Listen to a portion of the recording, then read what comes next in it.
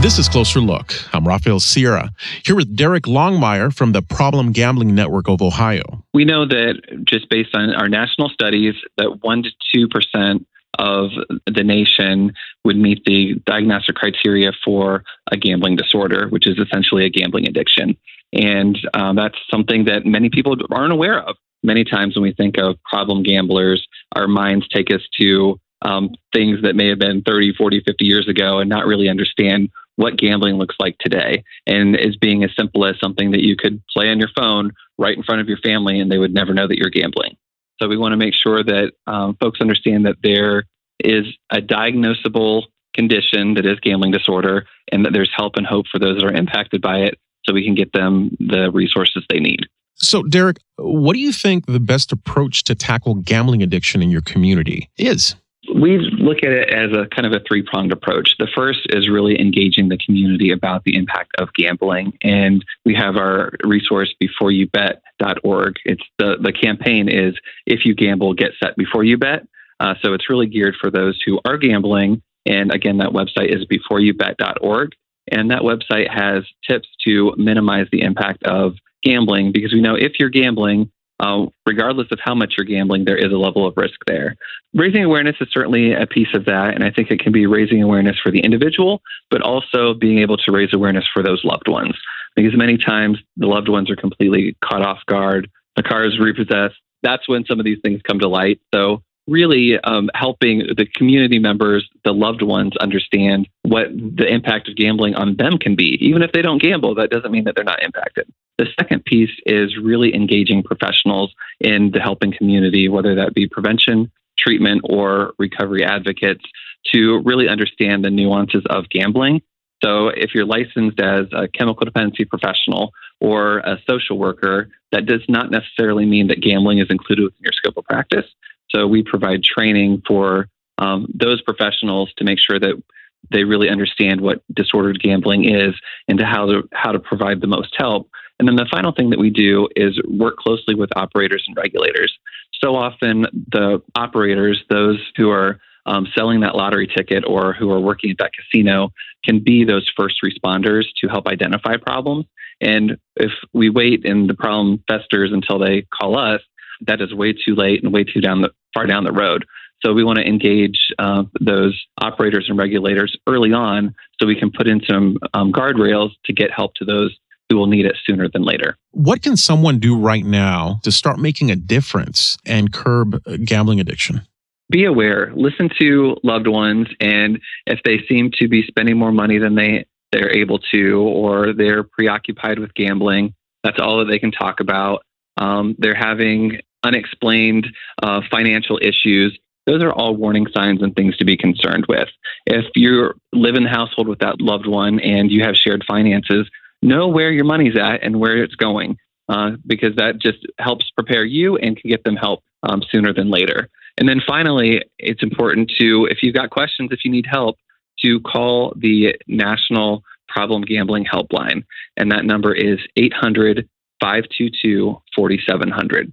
So is gambling ever okay? Or do you think people should just stay away from it? So we don't say yay or nay. What we do say is, if you choose to gamble, that there's some level of risk for developing problems. And that could be problems with relationships, could be problems with finances, problems with your employer. As we look at gambling and its impacts, unfortunately, gambling has the highest link to suicide than any other addiction. So it's important to make folks aware that help is available, hope is available, people can recover, and their lives can be made better. My special thanks to Derek Longmire from the Problem Gambling Network of Ohio. Derek, thank you so much for joining us today on Closer Look. My pleasure. Thanks for having me. This is Closer Look. I'm Rafael Sierra, here with Keith White, talking to us about the National Council on Problem Gambling. One of our most important messages is that we want to reduce the shame and stigma of a gambling addiction. So many people who start to develop a gambling problem feel like they will be judged if they seek help. They feel like they're not going to be well understood in their community, by their pastor, by their friends, family, or loved ones. And so we want to create that sort of understanding and awareness, like most Americans now have, for someone who may have a drinking problem. There's enormous sympathy for them, while there's still enormous stigma for someone who may have a gambling problem. And that's our biggest message: is if we can change that stigma and help anyone who may have a problem take those first steps to getting help. How is gambling addiction similar or different from other addictions like alcohol, drugs, or even binge eating? One of the big differences is that there is no physical substance involved with gambling addiction. And so a lot of people misunderstand or don't understand gambling as an addiction because they see things like substance abuse as the substance being the addictive thing. Of course, we know it can be, the behavior can be addictive as well. And you can certainly look in the brains of problem gamblers, and they look identical to the brains of people with substance abuse problems. The same centers are deadened and the same centers are activated. So addiction is really a biological construct as well as a behavioral construct. I think the other big difference between substance abuse and gambling addiction is that there is a physical test for substance abuse. You can tell if someone is still using cocaine or alcohol. With gamblers, you don't have that physical test, so it's tough to see if someone has actually stopped. It contributes to the stigma and misunderstanding of gambling addiction, and it makes it very hard.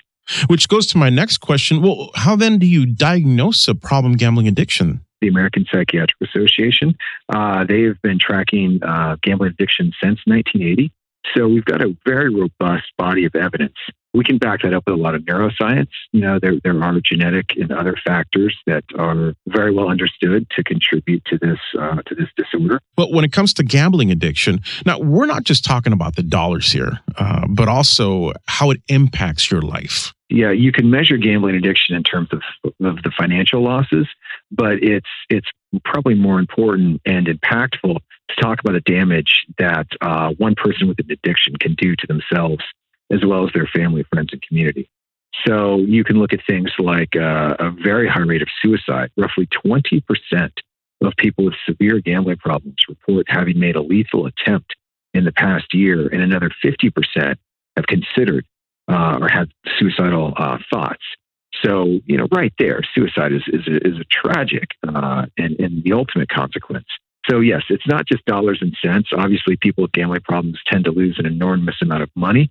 Our Wisconsin chapter annually surveys the people who call their helpline, and they find consistently gambling debts of helpline callers to be twice that of their average annual income. So the financial costs can be enormous, but the health costs and the social costs can be even bigger. Can you please give us more examples on how damaging this could be for the person and for their family? We often call problem gambling the hidden addiction because, unlike other addictions, you may not know that someone in your family has a gambling problem until it's far too late. Because there are no, as we discussed, outward physical signs of the addiction. You can't smell it on someone's breath. You can't see, dice marks in someone's arm, if you will. So someone in your household may be gambling problematically, and you have no idea because they're at their work. They talk to their bookie on their cell phone.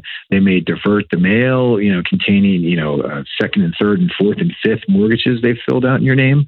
And until the house of cards comes crashing down, a gambling problem can fester in secret. And how about problems at work? What have you seen? Beyond poor performance and absenteeism among the gambler, roughly 70% of people with gambling problems, with severe gambling problems, roughly 70% of people with severe gambling problems report committing a white-collar crime to finance their gambling. And most of that crime is, of course, directed against their employers. Theft, fraud, embezzlement, forgery, things of that nature. People with gambling problems report they honestly told themselves they were just borrowing the money and that they really intended to pay it back after they won. Often people get themselves so deep into debt that they forget that repayment part. This is Closer Look. I'm Rafael Sierra, here with Keith White, telling us all about the National Council on Problem Gambling. So, Keith, how does one even begin to realize that one may even have a gambling problem? I think that's a great question, Rafael. And one of the things that we often recommend is that people take a self-test just to see where they are.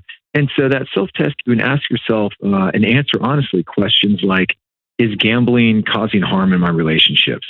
Am I lying to loved ones about the amount or the time I'm spending gambling? Are you able to tell someone, hey, I'm going down to the track for an hour, versus lying to them about where you're going? Am I able to set and stick to limits of time and money spent gambling? Are you gambling because you're having fun, or are you gambling because you feel like you have to? Because most people who gamble do so recreationally, but it's when you start to chase your losses, lie to others about your gambling. Those are very, very good early warning signs of gambling problem. And once you realize you may have a gambling addiction problem, what does help look like? The great news is that there's hope and help available. There are educational programs to try and help people moderate their gambling. So for some, a self-help group, spiritually based self-help group like Gamblers Anonymous, may be a great path. Those who truly want to accept that character and embrace that character change. For some people, it's a self-help workbook. The perceived anonymity of the internet, allows them to journal and share and do the kinds of exercises that they need to help them understand why they gamble and why they gamble problematically, and then how they can sort of reframe their engagement with gambling to reduce the harm. And then there are counselors and psychiatrists and psychologists who specialize in treating addiction. And in both cases, whether through self-help or through counseling, you hopefully can understand the roots of your gambling addiction. But the good news is all those services, no matter what services you engage with or when, roughly 2/3 of people who commit to trying to stop their gambling are able to do so and stop gambling and get into what we would call good recovery. So the success rate is very, very high for those who really want to engage. Most people who do seriously engage are able to get the help they need. What can someone do right now to start making a difference, whether it be for themselves, people that they know here in the community, to curb gambling addiction? Well, two things. So you can call our helpline, 800-522-4700. You can call, text, or chat to that number anywhere, anytime, 24 hours a day at 1-800-522-4700. It's a toll-free, anonymous, and confidential call. And the people on that line can help you get to the resources you need.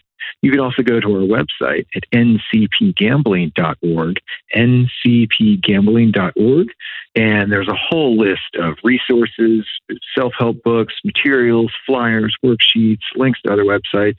It's sort of a one-stop shopping for someone who's interested in learning more about how to address a gambling issue for themselves or for a loved one.